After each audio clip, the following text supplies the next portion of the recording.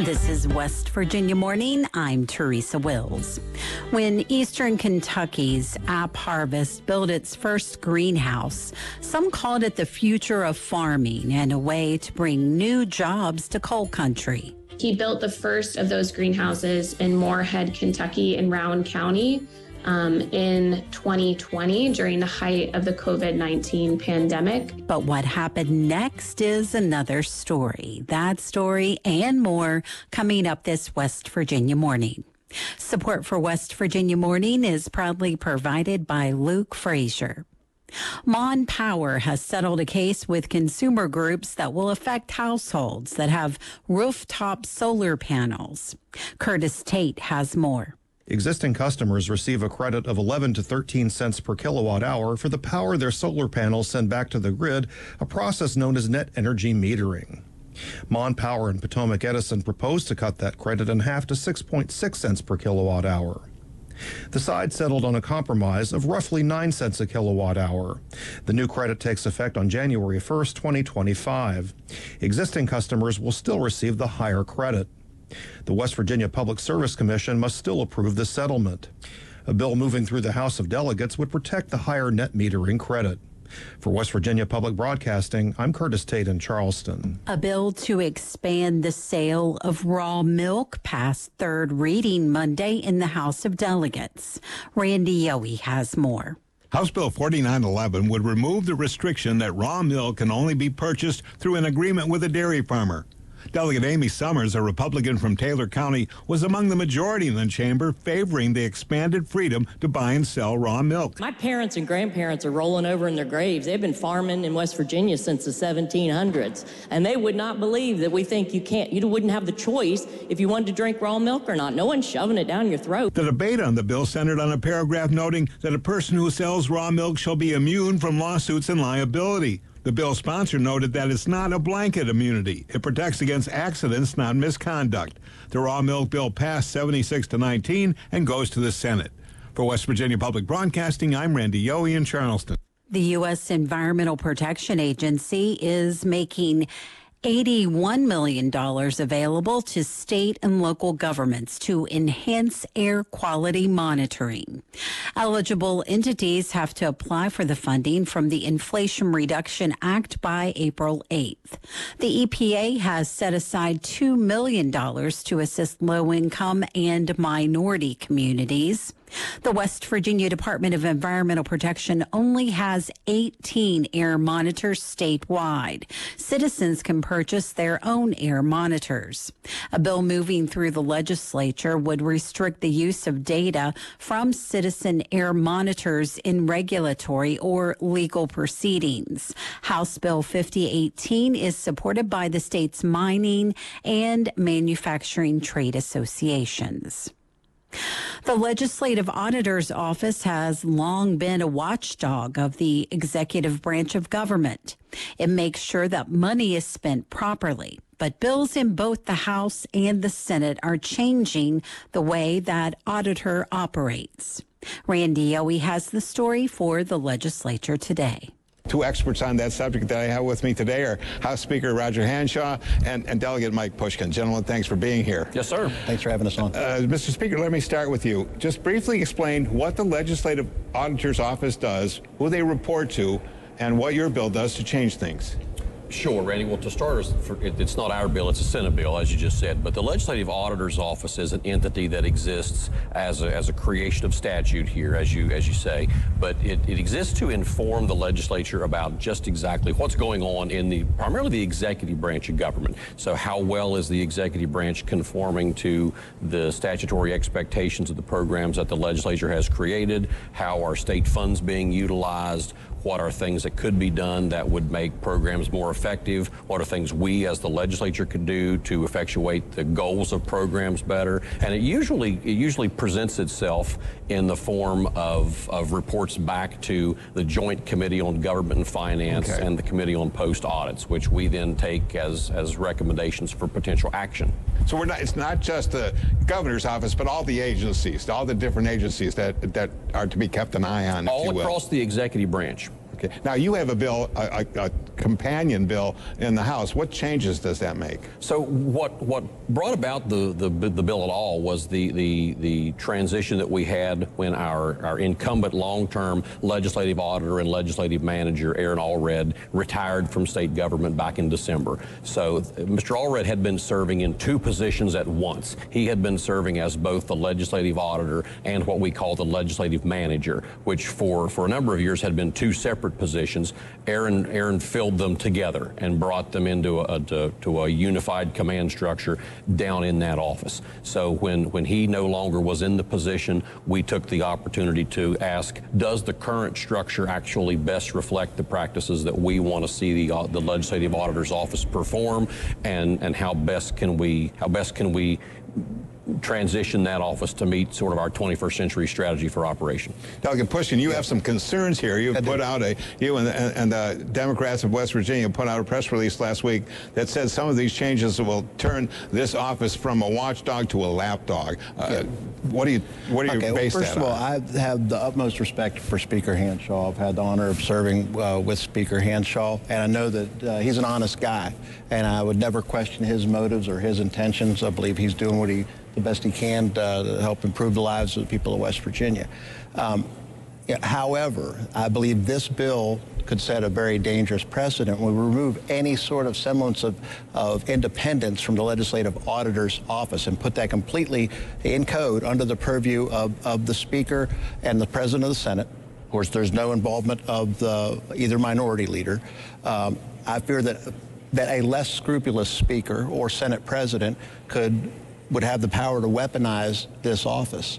And while this is the way that the office has operated under this set of guidelines it has now for, I believe, over 30 years. So I'm not exactly sure what the problem is that we're trying to address.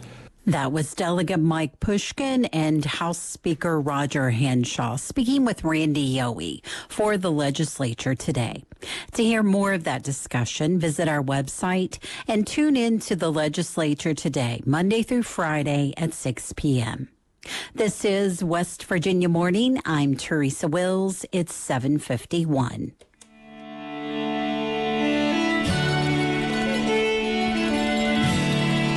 Becoming mostly sunny today. High temperatures in the 40s and 50s.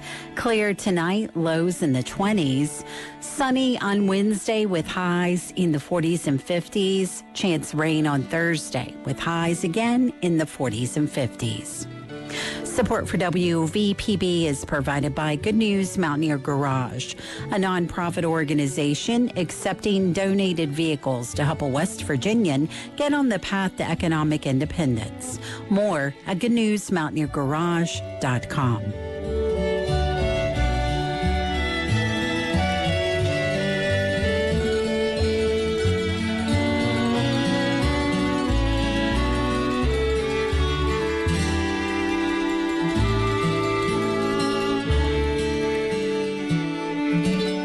When eastern Kentucky's AppHarvest built its first greenhouse in 2020, some called it the future of farming and a way to bring new jobs to coal country. But the company fell nearly as fast as it rose and filed for bankruptcy last year. Austin Gaffney reported in a story for Grist. Inside Appalachia's Mason Adams spoke with Gaffney to learn more.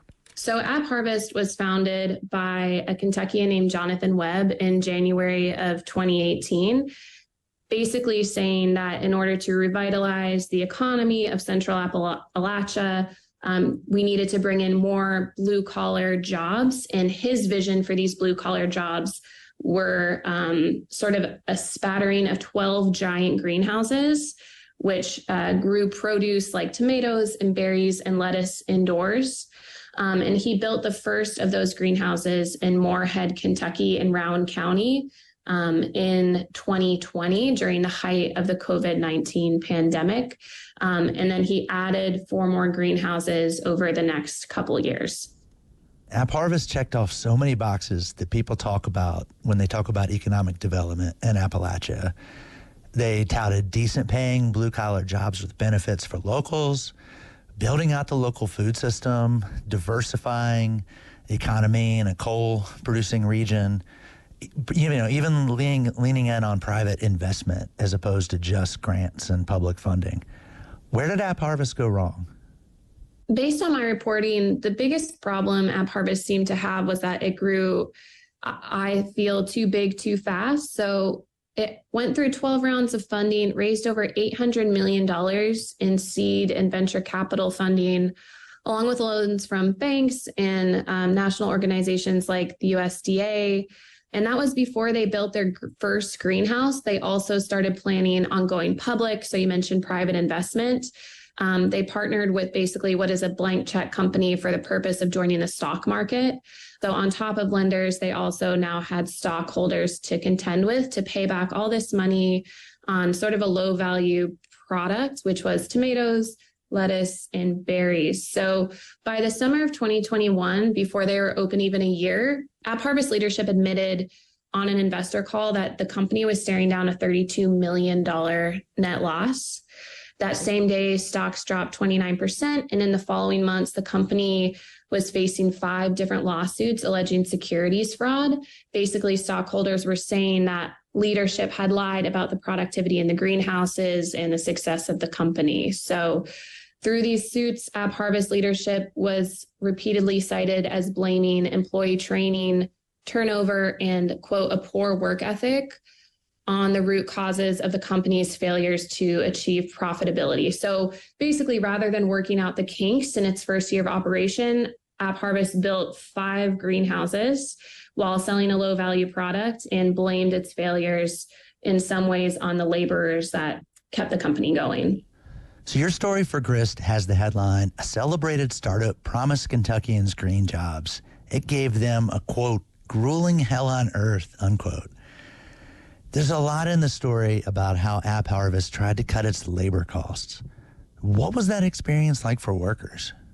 The biggest complaints I learned from employees were how the big promises that AppHarvest made in its initial couple years failed to match their actual working environment. So when people were hired, especially at the inaugural Moorhead greenhouse, they were deeply excited to join this new company, which had this big mission, which they felt like was contributing to a sustainable future. So some of the employees told me that they would skip down the aisles during their first couple weeks or months of work because they were so excited to be there.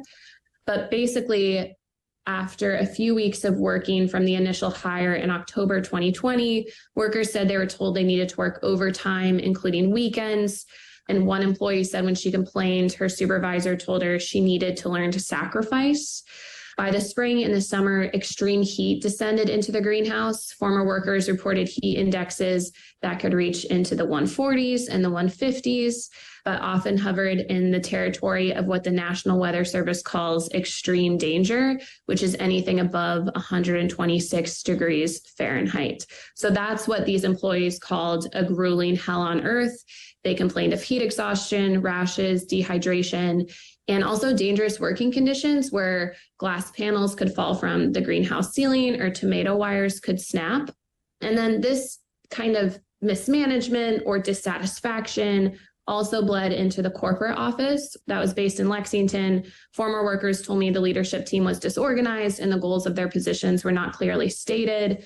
One corporate worker told me they felt like they've been sold a beautiful pipe dream, something that felt sustainable and new and that could make it in Kentucky, but they said it turned out just to be a nightmare. That was Austin Gaffney speaking with Inside Appalachia's Mason Adams.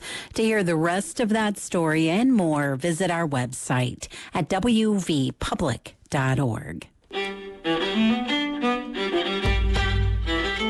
West Virginia Morning is a production of West Virginia Public Broadcasting, which is solely responsible for its content. You can keep up with the latest West Virginia news throughout the day on our website, wvpublic.org. West Virginia Morning is produced with help from Bill Lynch, Brianna Heaney, Chris Schultz, Curtis Tate, Emily Rice, Eric Douglas, Jack Walker, Liz McCormick, and Randy Yowie. Eric Douglas is our news director, and he produced today's show. I'm your host, Teresa Wills. This is West Virginia Morning.